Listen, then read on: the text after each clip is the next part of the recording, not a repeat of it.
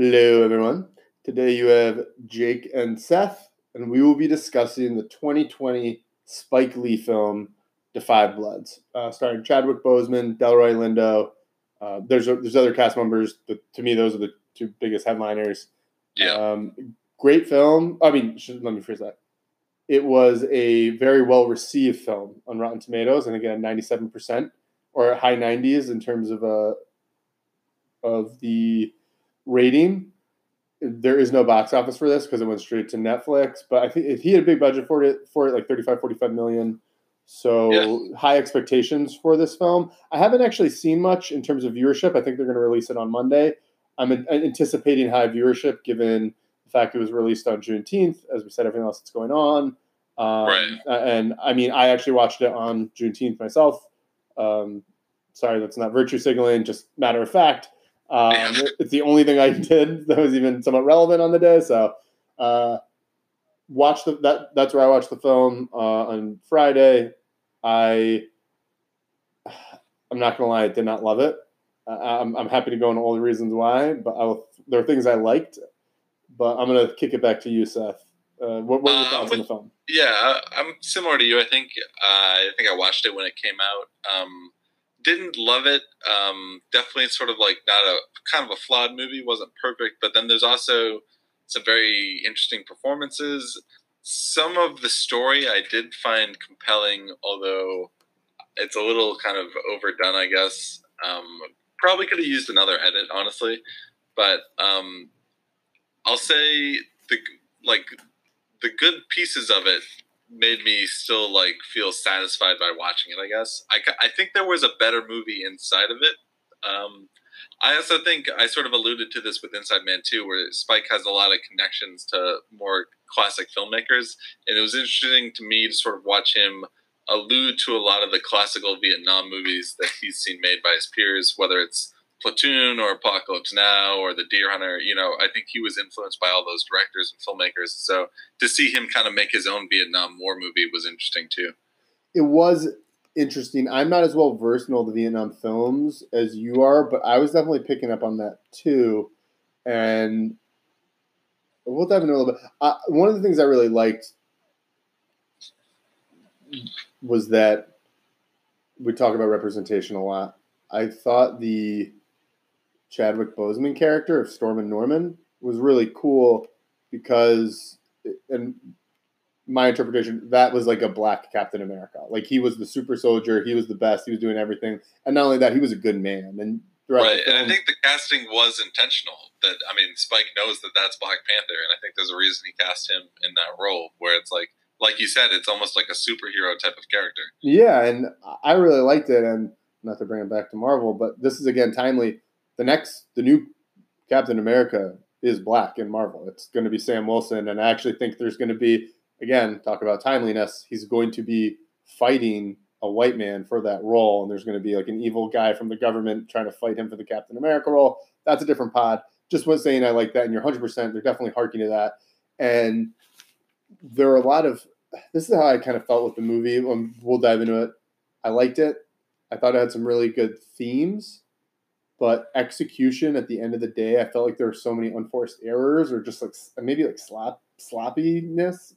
There was a few subplots too I thought could have been taken out. Yeah, that's the thing. It just we'll get into this later, but this is something I'm seeing more and more with these Netflix films, especially the bigger names, but even like the smaller ones. We've talked about this in like too. Netflix is not so much the traditional studio with all these producers and oversight. They really seem to give a lot of leeway to these artists and creators, and I think that accounts for some really great stuff like Stranger Things. I think you get a lot of bad things, and we've all seen some of these bad straight to Netflix movies and stuff. And I think what you get more than anything is a lot of stuff in the middle. And I think this falls in there. Like much like the Scorsese film, it's really ambitious, but it doesn't have the necessary focus to, I think, hit all the things it's trying to hit.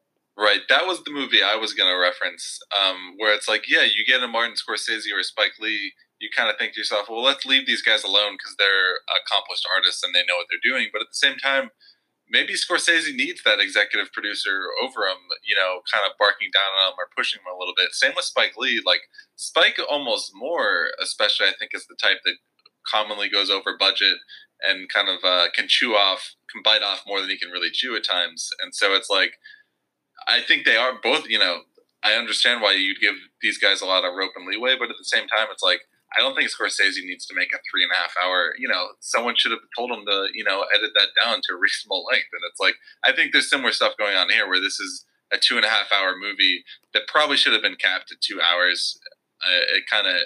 It dragged at a couple of times. And some of the subplots, like I was saying, I don't know if I needed the like long lost romance with one of the characters and his like Vietnamese mistress or something, and then the child that he like never met all of a sudden is dropped on him, and then the son also has like another romance on the side or something. Yeah, both of those I thought were a little extraneous.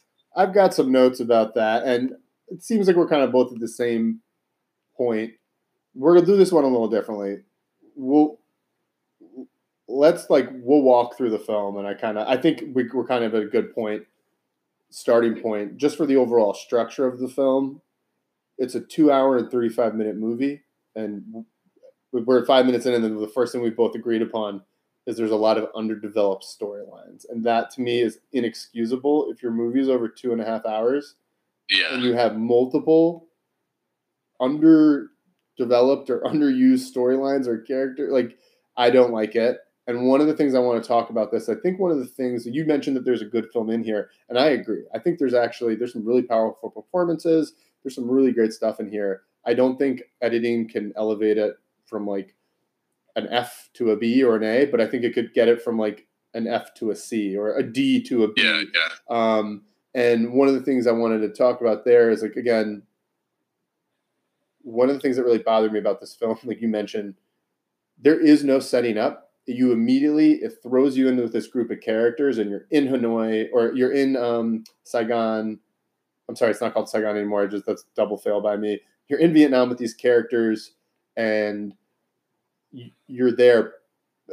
But so it's like you're in this movie, you've spent 20 minutes with these characters, and boom, Delroy Lindo's character, his son, Delroy Lindo's Paul, he goes back to a hotel, and you find out his son's there. And it's like, okay.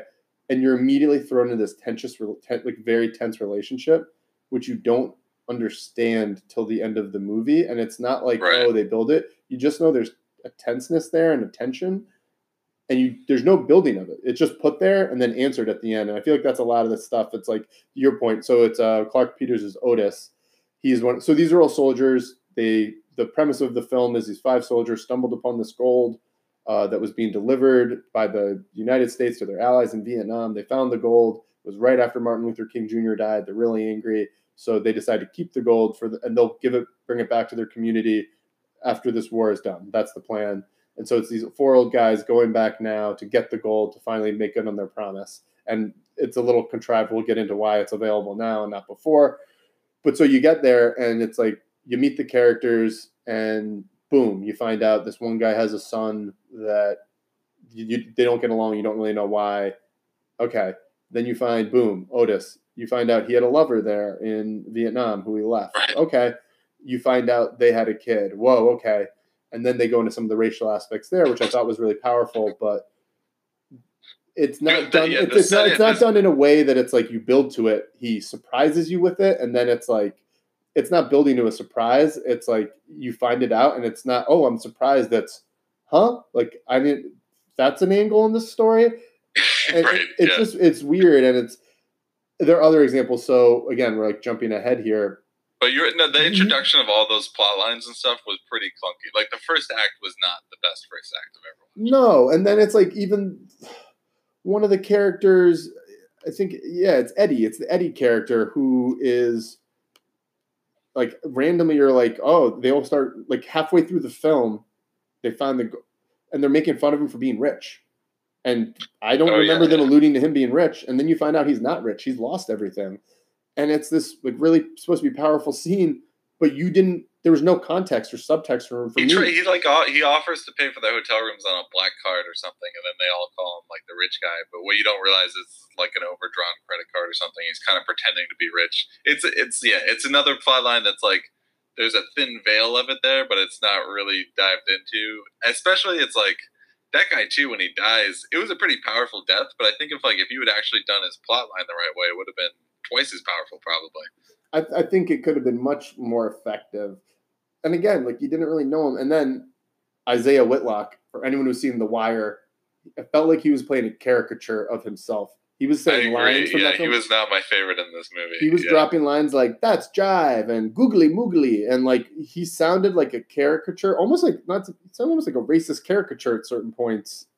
And there was definitely like where I don't want to say putting on blackness, but it's like he's kind of in that zone. I feel like where Delroy Lindo comes across much more authentically. I think that is.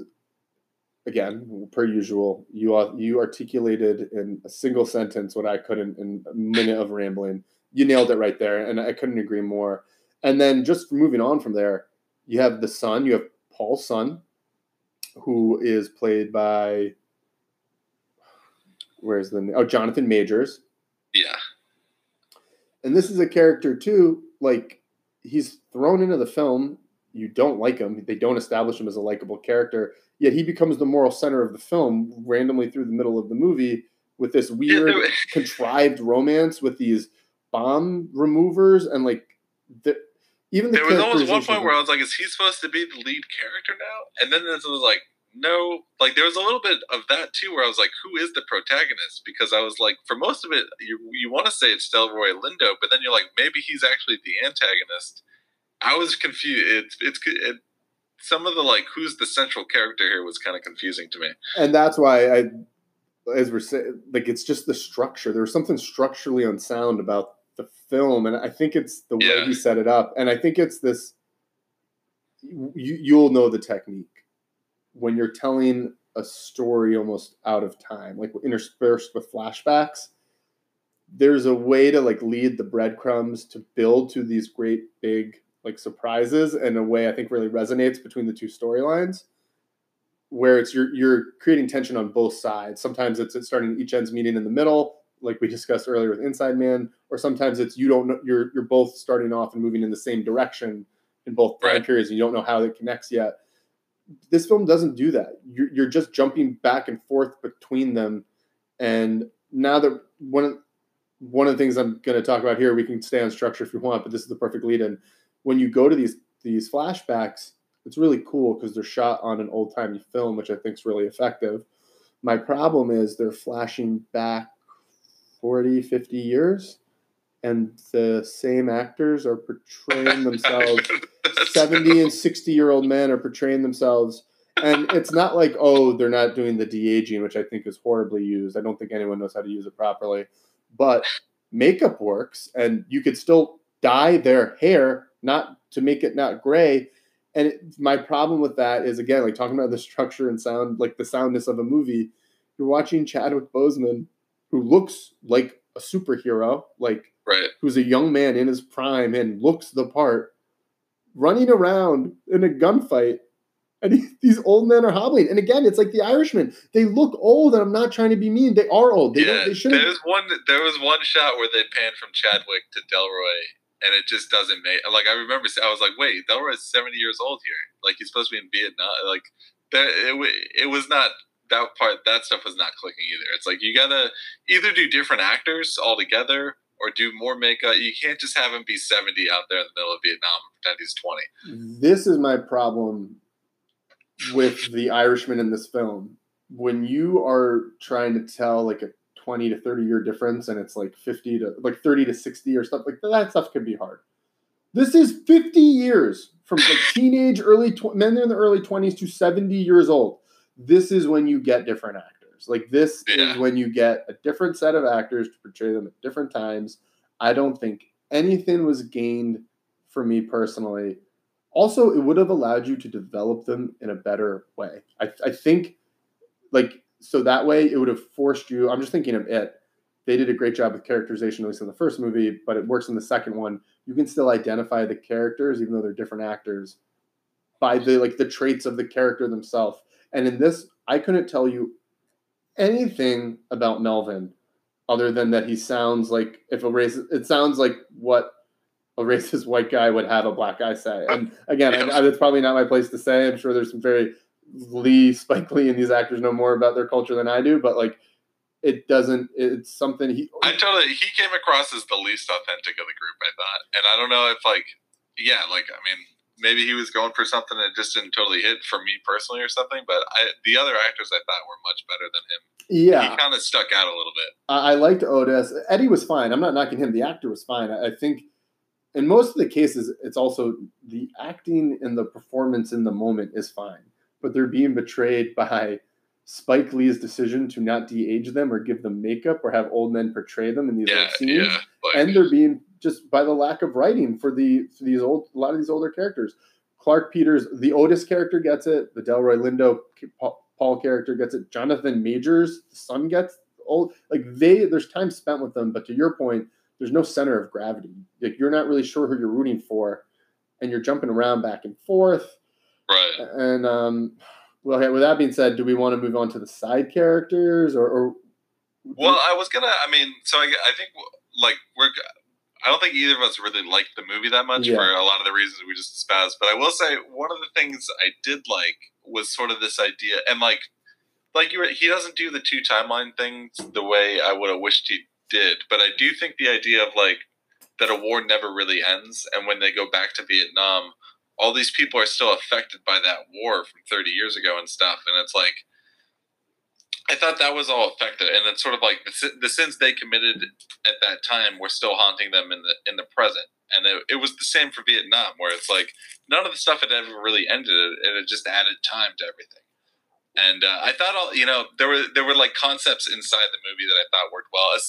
Also with the Delroy Lindo character, the way he goes from this guy that believed in all of these black rights and black power philosophies that Chadwick Boseman was espousing in the 70s, and then he ends up being this MAGA supporting, backwards thinking person because, he's got PTSD. And I just thought the representation of all that, because I'm sure that there are veterans that came back from Vietnam, weren't treated the right way, and kind of turned on their country.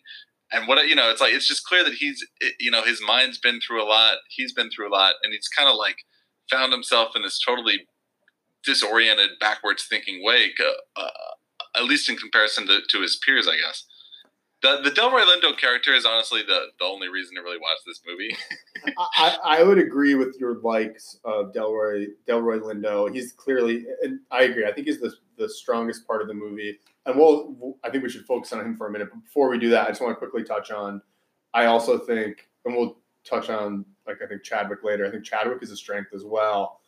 And we kind of float around this. There are a lot of great themes, powerful themes in this film. I don't think they're all executed or explained well. But like the Delroy Lindo character, your point, the messages and themes that are being conveyed through him, I think, are the most effective. But I loved the Vietnam setting. And I've been there recently. I'm sorry, I feel like I've said this before. If I have, excuse me. But I've been there recently. I went to Hanoi, which was held by the communists during the war. And I went there, and it is a defining feature of them. That was their American Revolutionary War. And I didn't realize this. They fought the French. I knew they defeated the French before us, but they also defeated the Chinese after us. Like they were in a war for almost 25, 30 years. But I went back, and it's a huge part of their culture.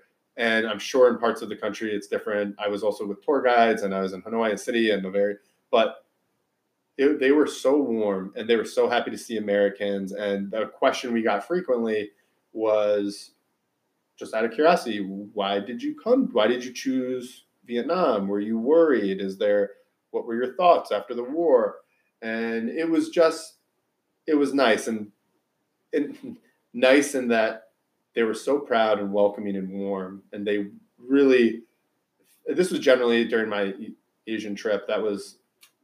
That's interesting. Across many of the cultures, it felt like being a good host was very a strong part of the culture.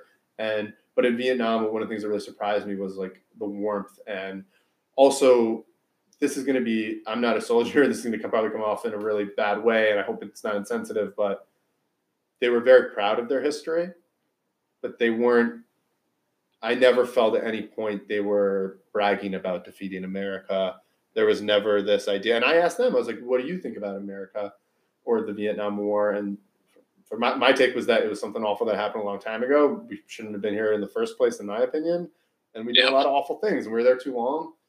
And I would ask them, and their take was that it was an awful thing. It happened. It's in the past. It's over now. And I'm not speaking, again, not trying to be insensitive. This was like the feedback I got. They're like, they accept what happened and are willing to move on. It was this really, again, I'm not going to wax poetic here. I was really impressed, and it was one of the things I really liked about the country and the culture was that they were willing to, they could hold on to this memory. And from what I saw, they weren't embittered by it, but they could still respect it. And I really love Vietnam, and I want to go back. It's one of those places I want to go back to. I actually want to go to the country, which we didn't see much of this time. But I really like the setting, and while I'm no means an expert, I felt like the film did a good job of putting me in that setting. But I'm sorry, that was too much down that rabbit hole. The Delroy Lindo character, I think Paul is what we should be focusing on. Yeah, he was the strength of the film. I love Delroy Lindo. Didn't know he was British till this film. A little embarrassed about that, but I thought he was the strength of it, and so I think we should dive. Yeah, we should talk about him a little bit. He's definitely a guy very recognizable. He's worked with Spike a little bit in the past, but like he's been in all kinds of movies throughout the '90s. He was in all kinds of movies. Probably more of a character actor. He never totally broke through. I want to say, like, never became a household name. This is probably his kind of biggest moment in terms of like a leading role in a Spike Lee movie. Getting a few whispers of Oscar buzz right now. I think it'd be cool if he got a nomination. You know, it's pretty early to call out a winner. It was a strong performance, though. It was the type of performance after the movie I thought about him much more than the movie. I'm still coming back to it. There's a few scenes. Again, you'll know this technique. It's a close-up on his face as he's walking through a jungle, and it's a steady cam, and it's him speaking to the camera, and it's similar to the mirror dialogue. Spike does this. It's an attached Steadicam. It's one of his signature shots in every movie where he attaches the camera to the waist of the actor, and as the actor's walking, as Denzel's walking into the bank in Inside Man, the camera's attached to him, and you see his facial reactions and stuff. And so it's one of those like special Spike shots. It was cool to see him do it in the jungle in Vietnam, though. It was a nice setting for it. I really liked it, and it was good acting too. It was powerful. I thought it was some powerful stuff going on. Wow, great podcasting right there. Powerful stuff happening in a movie. Wow. Well, he's dealing with all sorts of demons, past and present. Like he's raising this son that he kind of neglected.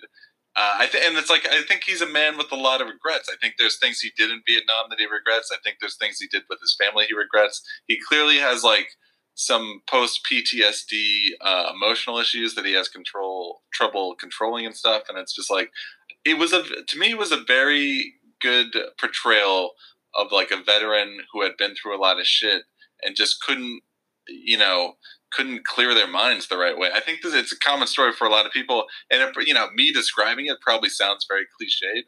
The way Delroy Lindo played it was not cliched.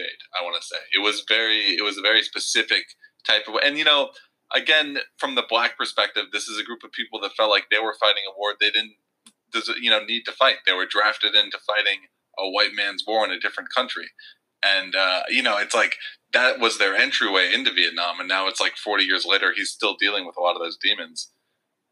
That was one of the things I thought was interesting too. Not interesting in that, but the idea that I've heard that before just from other movies, and it makes total sense that they were fighting at a disproportionate rate.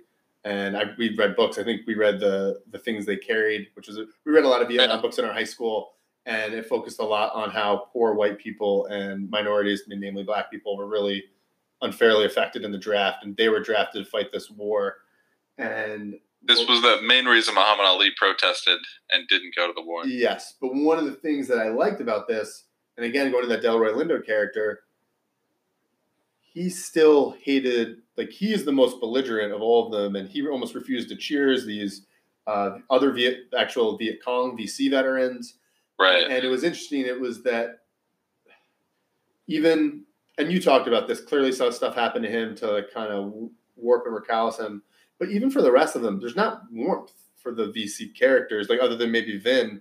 But it was just it was this idea that like they were both victims, but it didn't seem to be a sense of camaraderie. I'm probably not reading it the right way, but I just thought that was interesting. Like, I think again, it's a nuance and subtlety. It's this maybe acknowledgement that they were both victims, but at the same time, that very human side, like they lost. I kind of read. I think you're totally right. I kind of read that scene as a little bit like Delroy felt like this American patriot who had fought in Vietnam, sort of like admirably, and it's like he still saw those Vietnamese people, those generals, as the enemy, kind of.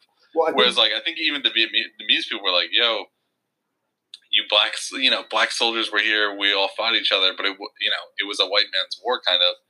And it was like it almost seemed like the Vietnamese had more perspective than Delroy Lindo did on the situation. So that actually reminds me. I wanted to ask you this. Did you ever see Miracle at Santa Anna? I don't think I have. So that is a 2008 Spike Lee film about an incident that happened in World War II, and it was a detachment of black troops are in this Italian village, and early in the film, I think it's called the Berlin Rose, but in this film, there is a woman, a Vietnamese woman over the radio in this very sultry voice speaking to the African American soldiers and calling out very real truths. And it's really like espousing and articulating all the themes of the movie, that you are hated in your country. Why are you fighting us? They're doing the same things like, why are you fighting us here? They're killing your family back in the U.S. And I thought that was a really powerful thing. But he used the same tool in Miracle at Santa Anna. I think that time it was the Berlin Rose, and it's a German woman, same thing, in a sultry voice speaking over this radio. Right, the Nazis used similar propaganda against black soldiers. Yeah, and it's first of all, the idea there being that the blacks would be treated any better by the Nazi, and it didn't work because they knew that. Like, everyone knew how awful the Nazis were. I'm sorry, that's a race to the bottom. I mean, not race to the bottom between us and the Nazis, but when you're comparing yourself to the Nazis, it is a race to the bottom. But I thought I liked it, and I liked it in that I think it's a really cool. It worked better in this film than in Miracle at Santa Anna for a number of reasons, and I'm going to keep drawing parallels to that, and I'll explain a little bit. But what I liked about it is it gives this really organic way to clearly define what this movie's about, or at least a theme of this movie. And that was something that whether it was the Buffalo Soldiers in the Indian Wars, or the freed slaves or freedmen who fought on the North. Fun fact, even though African Americans only made up 1% of the North's population in the Civil War, they accounted for, I think, 10% of the troops. Fun fact there. But it's this very tragic and like noble, in my opinion, like tragic and noble fate. These men, and these men were fighting for a country that did not care, like, that hated them. And you go to the X-Men, there's a lot of parallels to drawn between the X-Men and the civil rights thing. But the idea that you're fighting for a group of people that fear and hate you. And I think it's really powerful. And in this film, what it really does is he does an effective job of interspersing these violent images throughout. I think he overdoes it at certain points. I think he goes to that well one too many times, and he ends up like drowning in it, especially towards the end, because he uses really evocative and disturbing messages that I think overshadows the movie by the end. But in the beginning, it's really effective, and it sets the tone. I think in terms of I think what's kind of unique about the Vietnam War, and this is true, it's like black soldiers fought in the Civil War. They fought in World War I and World War II. Like you said, for a country that didn't really respect them. I think the unique thing about the Vietnam War is it was the first time veterans came back and people sort of looked down upon them. It wasn't like they came back to this country that celebrated them. After World War II, people really celebrated what those soldiers had done. And that, the greatest generation is still called the greatest generation because it's like people love the fact that we won that war. When the veterans came back from Vietnam, it was a totally different feeling. And it was like you had all these hippies who were protesting and asking for peace. And they didn't like that. The soldiers were not really well received publicly when they came back. And so it's like to be a black soldier fighting for this country that doesn't respect you and then to come back and have these hippies still kind of like mistreating you and stuff. I think it's a tough life being in the military. I'm sure I have had no experience in an actual war, but to go through that and then come back to a country that's still ungrateful for you, I think it's a whole other level of disrespect those soldiers went through. I think it could easily have a warping effect, but that's one of the things I wouldn't have minded a flashback to that scene. Show me that scene or a scene of them coming back. Right. Yeah. Like, but again, I'm not here to rewrite the movie. But he seemed to want to keep it parallel, like Vietnam in the past and Vietnam in the present was kind of what he was going for. You're right.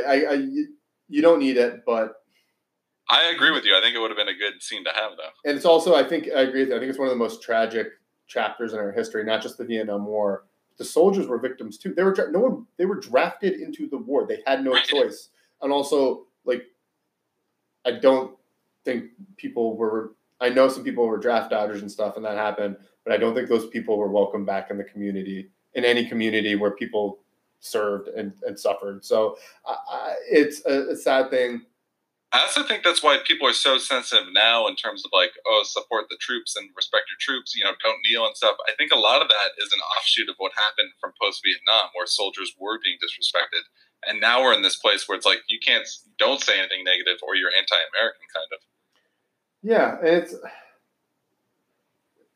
it's interesting. I think anytime you put an institution or a person above reproach, even if they'll eventually become corrupted, because anything like absolute power, like that, whatever, corrupts absolutely. Yeah.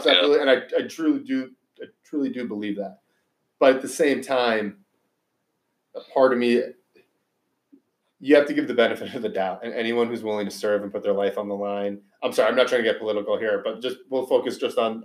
I think people who serve a community in any way, whether it's a firefighter, a cop, a soldier, a nurse, a doctor, I think that you need to give them the benefit of the doubt. And yes, that doesn't mean turning a blind eye. And whether it's a 2-strike rule, a 3-strike rule, I don't know.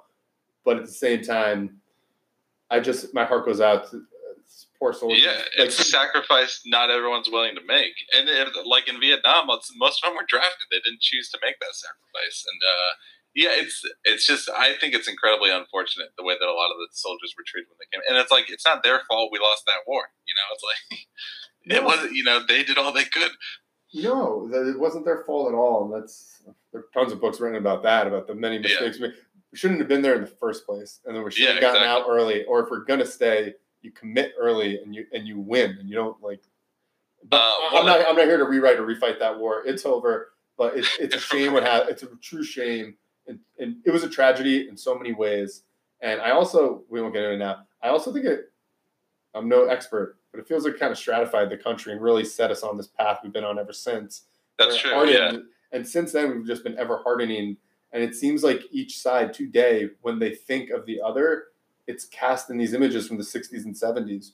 Oh, yeah. The right, they're like the whatever. We all know what they are. It's true. It's a very dividing point in our country. Still, people still see it differently depending on what side they're on. Yeah. One of the questions I wanted to ask you actually was sort of in the third act of the movie.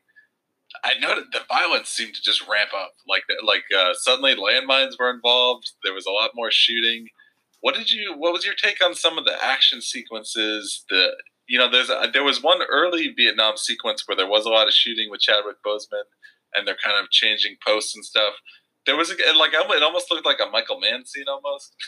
So, what did you think of some of the more active scenes in the movie? One of the first things I picked up on was I was not a fan of the opening action scene. I thought the action overall was a little underwhelming, and I was surprised, not because Spike Lee's known for his action films, but his films are shot so well, and there's like movement and action in scenes, even if there's not traditional like gunfights or violence. But one of the things that bothered me, so I won't go through all of them one by one, but a big portion of the fight, I think it's a fight they cut to several times. It's the 5 soldiers, the 5 Bloods are the 5 soldiers in Vietnam, and it's them and their crew and the rest of their platoon going up to secure this payload, this down ship. What bothered me is, and I'm not a battle expert, and I'm not one of these people who's like analyzing every scene, but I do have a problem with basic things you don't do. Number one example, Game of Thrones when you have an army and put them outside your massive walls, like in the season.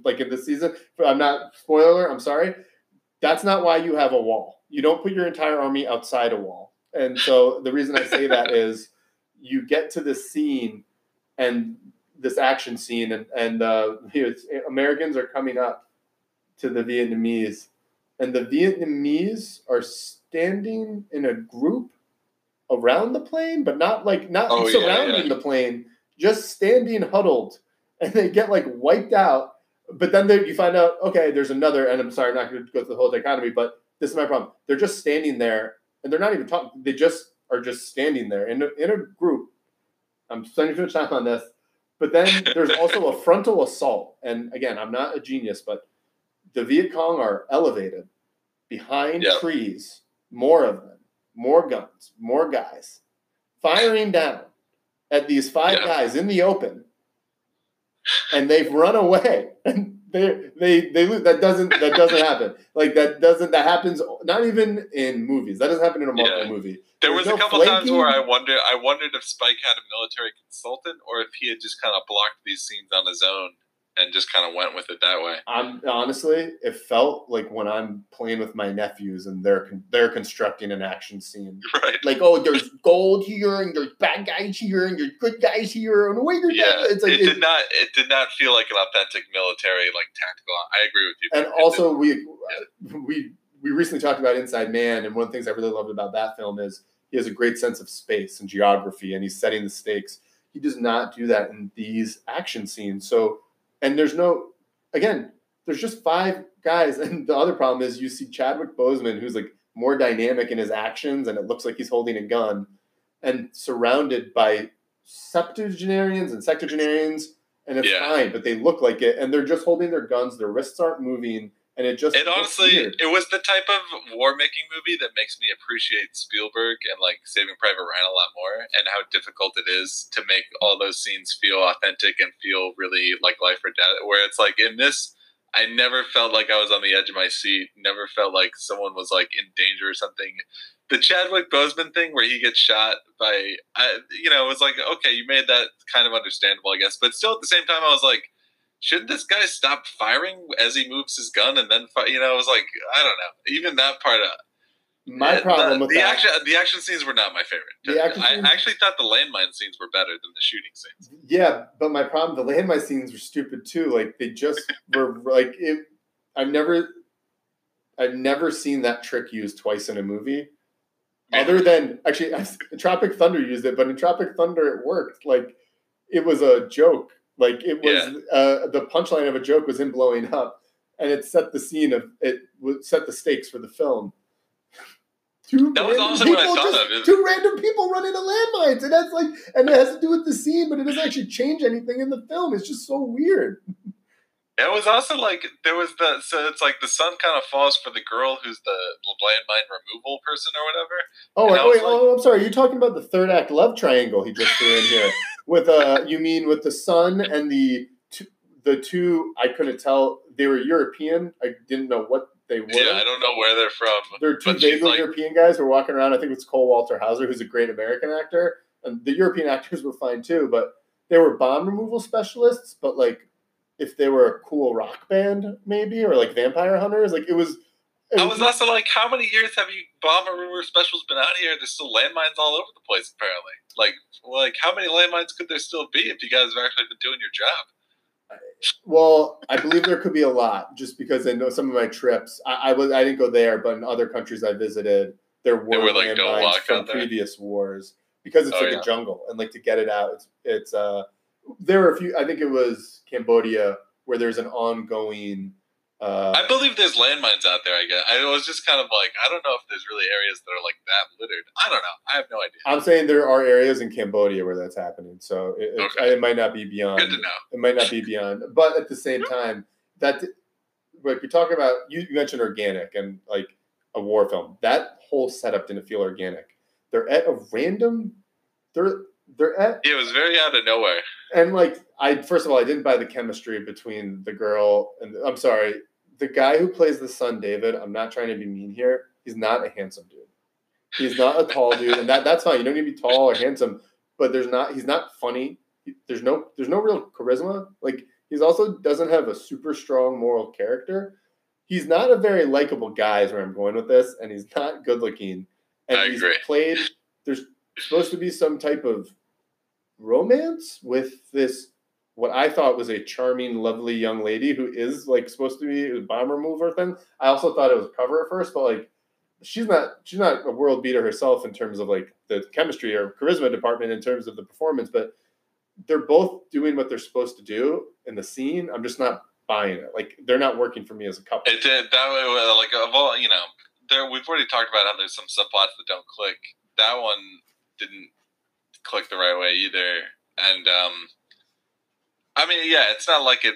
I mean, it's not the main part of the movie. It was just another thing where you're like, oh, this is supposed to be like some sort of romance, but it doesn't feel that authentic.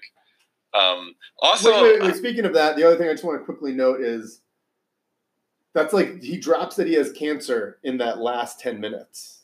Oh, yeah. The Delroy Lindo character, he mentions malignancy, and I had a couple other examples. We won't go through them all, but that is another example of just like, by the way, the French love triangle thing was introduced more than halfway through the movie. Like, he just drops things in randomly throughout that have not been alluded to or just literally come out of nowhere. And it's, again, it's not developed and it's not like building or adding to anything. They're almost just like little diversions. It's like the only thing that's really developed front to back is the Delroy Lindo stuff. Everything else is kind of like feels out of nowhere, out of place, or not quite clicking, or introduced too late. It's just all. It's like the only thing that's really working is Delroy Lindo. Even like when Jean Reno shows up at the end, I was just kind of like distracted. I was like, "Is that really Jean Reno?"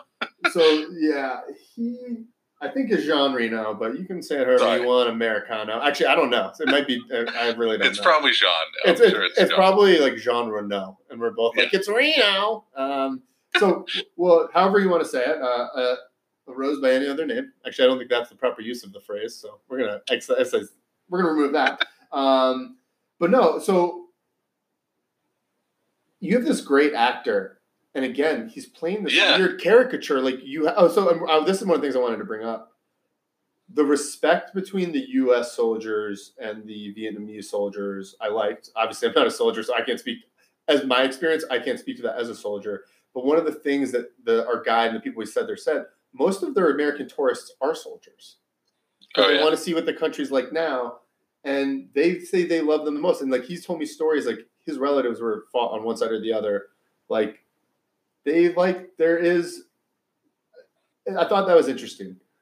That there's like respect between. Yeah, and then you have this French guy and the Americans, and don't get me wrong, I am American. I do know that there is some beef between us and the French, but I don't think to the degree they make it out in this film. Like, they're literally talking about Normandy and stuff. And also what bothered me is, just from like a fairness point of view, they let the Delroy Lindo character rip into Jean Reno's character about the French in World War II and everything. And that's fine. I've heard that before. I think it's a little unfair. Just, we won't go into that whole debate now. But one of the things that bothers me too, as a proud American, they were a huge supporter. They were the reason we won the American Revolutionary War.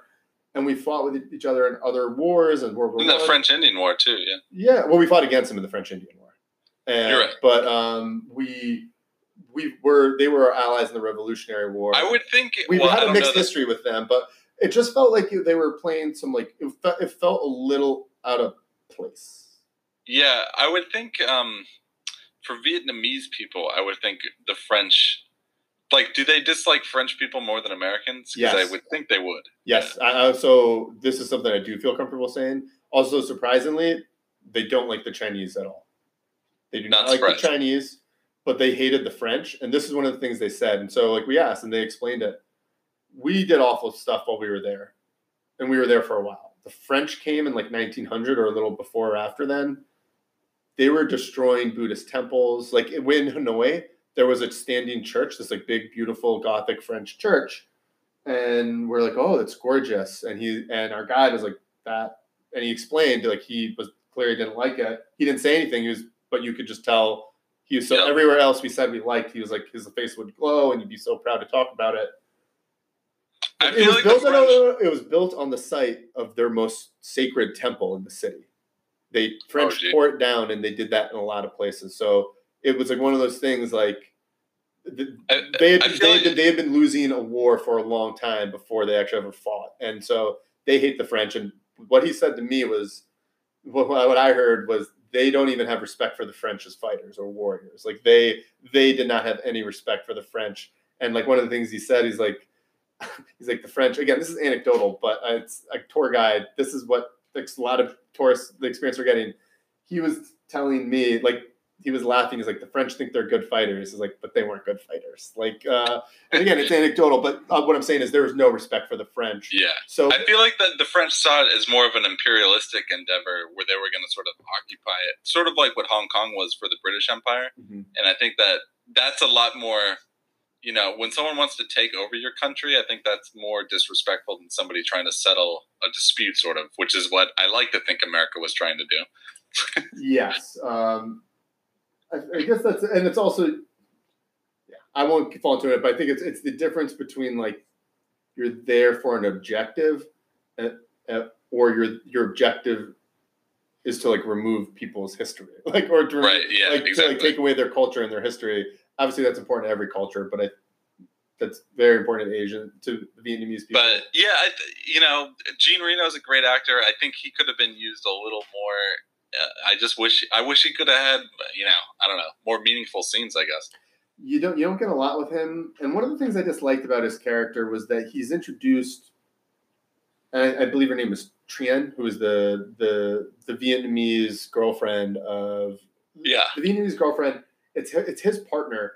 And what I thought was hoping would be this really interesting gray area of that character and maybe that relationship or a possible love triangle between the three does not develop into any of that. And you find out, and this is what I thought was weird too, this like French evil dealer guy is like smuggler goes out of his way to assure the man that his beloved wife, girlfriend had nothing to do with it and that she's a good person. It was just this weird, like very, felt almost on the nose scene where it's like, you can trust her. And it makes sense because then right at the end he goes back to her and develops a relationship clearly with her and the daughter. And it's like, that scene is clearly there to make it okay. But I would rather have, if the movie's 2 hours and 35 minutes, make it 2 hours and 40. Put a great scene in there where it's him talking to her and he has to make a choice to believe her. And that's one of the things I just thought it was set up for a little more tension, and not to rewrite it, but you created this great opportunity for tension, and you didn't really milk it. Like there's more juice on. Most of the movie feels that way, where it's like there was something good here, there was a good concept, but you didn't quite juice it the full way or something.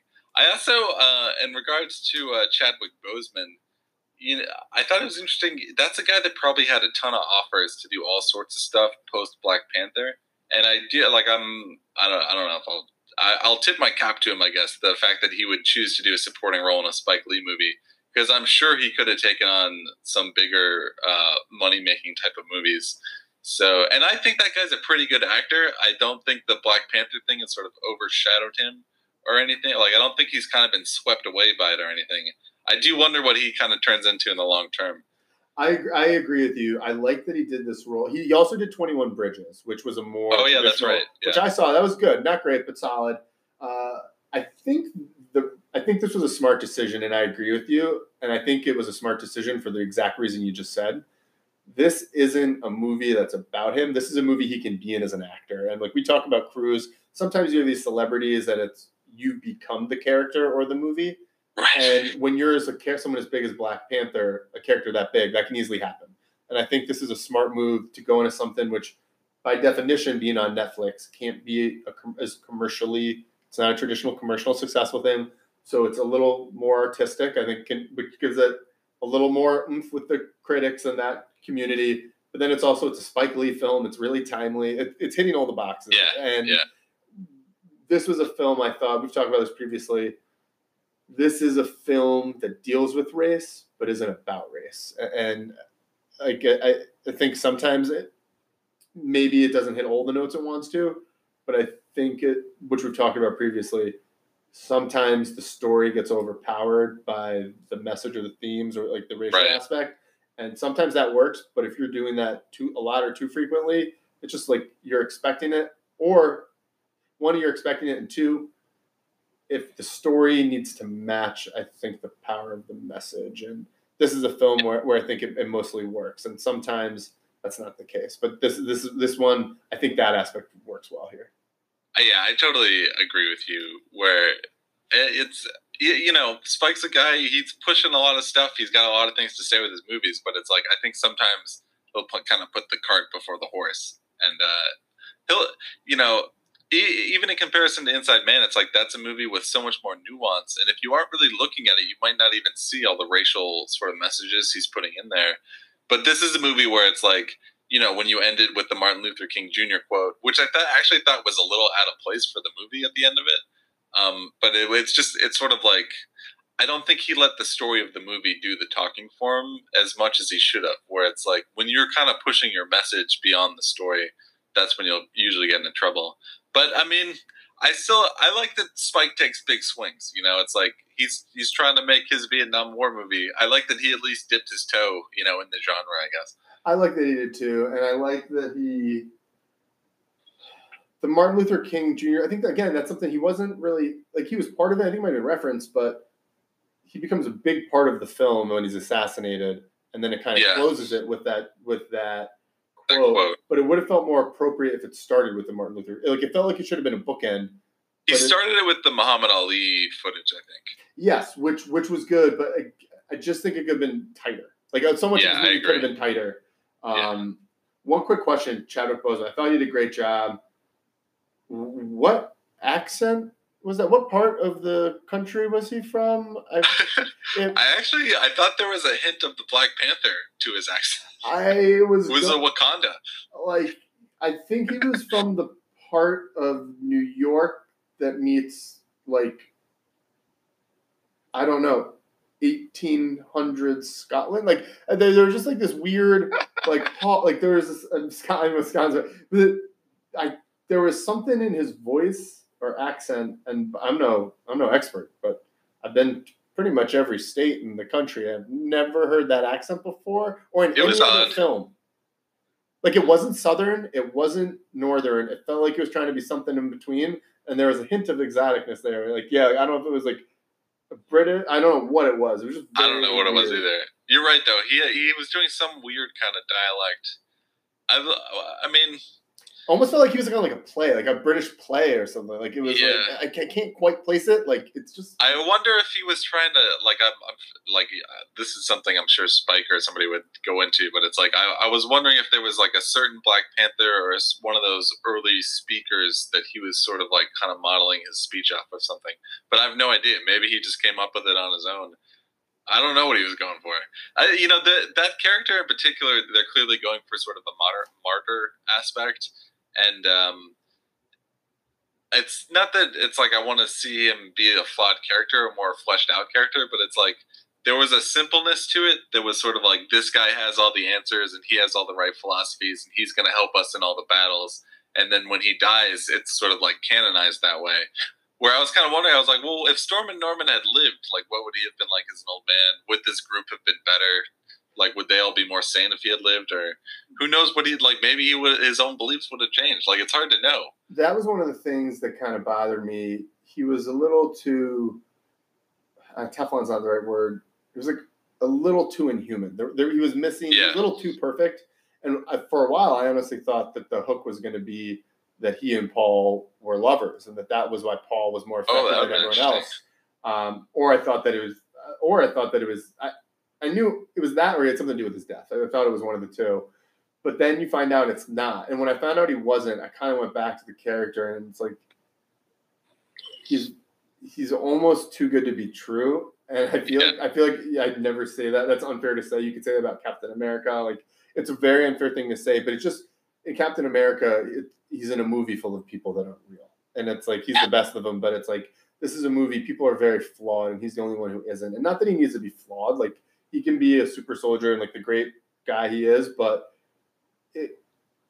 you only see him perfect throughout the film. And even as a ghost, which I thought was a powerful scene, him forgiving Delroy Lindo, I really liked. I thought that was a good scene too. Yeah. Anyway, like I like that whole, it's like that's on Delroy Lindo's like tromp through the jungle. And it's like it kind of appears to him.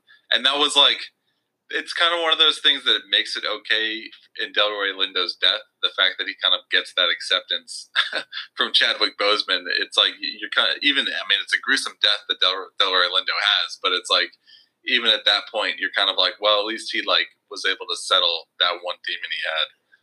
I thought it was a nice thing of peace. I'm glad the character had that, especially the way they made him a villain. He abandons his son and his friends and just leaves. Yeah. Like, he really became a villain by the end. That part, actually, there's a lot of like Treasure of the Sierra Madre. That's another reference I think the movie's going for, is that the greed of the money that they all have ends up souring the entire situation, and that the money itself makes everyone too greedy for anyone to get out of it. Yeah, and I feel like that's a frequent theme we've seen, and I just didn't love the way this film went in a lot of weird directions. It didn't really go where I thought it would, but it goes all over the place. Delroy Lindo character wandering off into the woods and getting killed by himself. I guess the scene with Chadwick Boseman was nice, but it was just a little weird. It just didn't really work for me. And then when in conjunction with everything else, the other character walks into a landmine. It felt like it was the wrong movie. Like it could have been played for laughs, and I think I did laugh. Like it was at first I was kind of laughing, and then when you see his face again, you're like, oh man, that's horrible. And so one of the things I really liked about this film was they called out the African American history, and like they mentioned Crispus Attucks, who was the victim in the Boston Massacre, and I really liked that. And they also mentioned, I believe his name was Milton Olive. And it was the first African American to get the Medal of Honor, and he got it by jumping on a grenade. And I really liked that. Yeah. I don't think it was a good callback to have one of the characters die by jumping on a grenade. Like I guess I just mentioned talking about bookending, and it's like, oh, that's great. There was no mention of Milton Olive or Medal of Honor from that scene to the end, and I don't remember that guy. He might have been the one talking about it, but like it wasn't built up in a way that was resonant. It just felt. It was also weird. When it happens, it's Isaiah Whitlock that jumps on the grenade. Yeah. When it happened, I was kind of like, there was no one around it. You should have ran it. Like, if you just let it blow up, I think everyone would have been like, you were the closest person to it. I didn't know that you were saving anybody in that moment. So that was the other thing. Usually you jump on a grenade in a foxhole or in a trench. Like when everyone's there, a grenade in an open jungle isn't good. Also, the guy was like near a wall. Isaiah Whitlock's character runs over and jumps on this grenade. The guy could have rolled out of the way. Like there was so many. He didn't. Or like give it a kick, maybe. I would have tried that move. That's what he should have done. Again, not done very well. It just didn't feel. Yeah, real. It's like I get what he's trying to do there, but you have to make it when you shoot that scene. You have to make everyone aware that he's saving everybody around him. But that's not how it comes across. Quick edit. You have him be forced into that area, like the temple with the son David and the girl, and then have him dive on and save them. Other thing I did not like: David shooting John Reno. Also, that gunfight was awful. Talk about like the Vin character is cool. It was the best action scene. It still wasn't great, but it ends with David making a perfect, clean headshot from like 50 paces away with a handgun. Yeah, with a bullet in his leg. Like, come on. Like it's just like that's. I mean, that for me was like I threw my hands up. I was like, you guys just aren't. You're not even trying anymore. I feel like Spike definitely could have used like a military coordinator or a guy that just could have like helped him with some of those action sequences. Because there's some stuff that just wasn't. That it didn't look terribly great and wasn't believable, like you're saying. So. This is a movie. It was too long, and not all the subplots worked. It's very easy to pick apart, I think. I also forgot one more example. The villains, the third act villains. You don't know if they're VC or I don't know if the VC. You're not sure if they're soldiers or just terrorists or criminals. They're not introduced till in 1 hour and 41 minutes. You see them once before, but then they're not introduced again. It's like in an hour and 40 minutes, you need more than one shot. It's like I definitely feel like when they're in town, someone should mention, or it's like someone should overhear them at a bar that they're looking for this gold, and it's like that. There's organic ways to have it so that it's like that there's people aware that there's like these soldiers looking for stuff they left behind or something. You're right. It's like a lot of the stuff just pops up, and you got to swallow it. Yeah, and we've already talked about it, but I really like.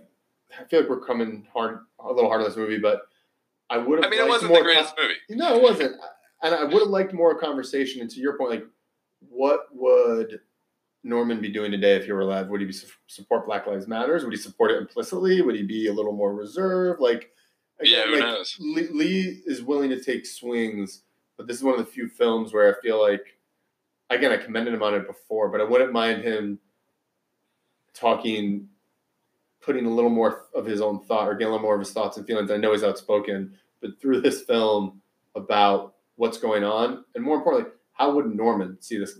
This whole movie is about Norman and his lens. They all see the past through his lens. I want to see the present through his lens, and I would have liked that. I don't know how you do it, but that's not my job. That's not my job. Would you watch a sequel with Chadwick Boseman? Yes, I actually would. I really like Chadwick. Or, I mean, not a sequel, a prequel. Only if you got different actors to play the older guys. Yeah, if you did, I'd be all in. Any other questions or anything? No. Anything else you want to touch on?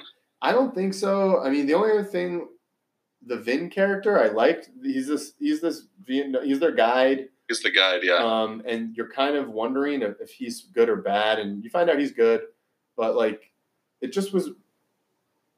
That was it. Like, there was no emotional investment. You're like, oh, is he good or bad? No, he's good, and he survives, and he even gets his money. It was just. That's a guy where it's like maybe that's the character you want to have a subplot with instead of some of the other people. Because you're right, that's a character that there's probably a little more to, especially like having relationships with old Black veterans and stuff. But they don't go too deep on them. No, that's as we said. They're not going too deep. It's spread far, but not very deep. Yep. Should we do final scores? Sure. What are you thinking? It's not my favorite Spike Lee movie. It's definitely a movie I would only rewatch if like a certain Delroy Lindo scene was on or something. Then I would like kind of watch that scene maybe. But it's like I doubt I will rewatch this start to finish again. And again, yeah, it's similar to some of these other Netflix movies where it's like they kind of give the creator free reign, and then you feel like it almost was too much free reign. I think I'm coming in at like a 4 and a 4.5. I think, like, without the Delroy Lindo performance, I think you're looking at like a movie in the low 3s. So I think he brings it up to like a 4.5. Okay, I'm not just saying this. That's exactly what my score was. I was floating between like a 3.5 and a 4.5, and I was like, it's got to be a 4.5 because I think I was like the Lindo character. While the execution is awful, the themes are great, and it's really topical right now. I think it's really resonating, at least for me. And but at the same time, it's below, as I've said, 5 is kind of my watermark. Yeah, it's well below 5. It's for all the reasons we said, but like, you don't have to see this movie, and I wouldn't necessarily recommend it, but I would give you a gentle nudge. I would say if you're interested, it's a movie. It's one of these movies that's probably better to talk about with somebody than it is to watch. Yeah, that's actually, I think, the perfect way to describe this movie. Yeah. There's a lot of interesting themes and performance and stuff, but it's like when you actually sit down and watch it, you're like, oh, get to the end of this thing. Yeah, it was a bit long. I'll say this: it made me excited for another Spike Lee film. I liked BlacKkKlansman, and I haven't seen all his films. I really did not like Miracle of Santa Ana. That actually really kind of threw me off of him for a while. And I mentioned that movie earlier. That movie has a lot of the same problems this film does. It's overlong. Characters aren't equally developed, and it's this almost like nonsense. Like, characters are making nonsensical decisions, which just totally, I think, ruined the stakes of the movie a lot of times. But that's a different film. We talked about this one. I liked it. I liked parts of it. It made me excited to see what he's doing next. I agree. Yeah. It's not the kind of movie that's going to like end someone's career because it wasn't their best movie. And it's like, also, he's kind of going outside his comfort zone doing like a war movie, which is not really, I mean, he's used to shooting on the streets of Brooklyn or something. So it's like for him to be in the jungle and doing all that stuff, like it wasn't his comfort zone. So I give him a little bit leeway with like some of those shooting scenes and stuff. But it's like, at the end of the day, you got to make it more believable than I'm in a war or something. Yeah, I agree. I think I give him credit. I think he did a good job with the setting, but below his usual standard, and that's unfair. It's from a city he knows, going to a place he doesn't. It works, but it's if he makes a sequel, I think it would be. I bet it would be far superior to this film, and I think it would be really, really good. It would be interesting to see him make like another war movie. Maybe we'll see. We'll see what Spike does. You know, and I'd also like to see him work with Delroy Lindo more. Maybe that could be like kind of his new Denzel for a couple of days. I hope that why can't that be his Samuel L. Jackson to Tarantino? Yeah, and also I hope Delroy Lindo does kind of break through and become a name that people know, because he is he has an amazing amount of range, and he shows a lot of depth of emotion. Not to just compare him to Denzel, but there are things he does that I think are more interesting than like kind of your usual Denzel fare, I guess. Yeah, I like him. I'm hoping for maybe an Ian McKellen like late season ascension. That would be interesting. Late. I think he's a guy. I mean, he's always had work, and I'm sure he'll continue to get work. But it'll be interesting if he can kind of go up a level from this movie. I hope it does. I think it's elevated him. Well, he elevated the film, so hopefully it elevates him a bit. All right. 4.5 from both of us on the nose. For the 5 bloods from these two fellas. There you have it. All right. I think that does it for us today. Seth, you want to say anything to the people? Goodbye, people. Later.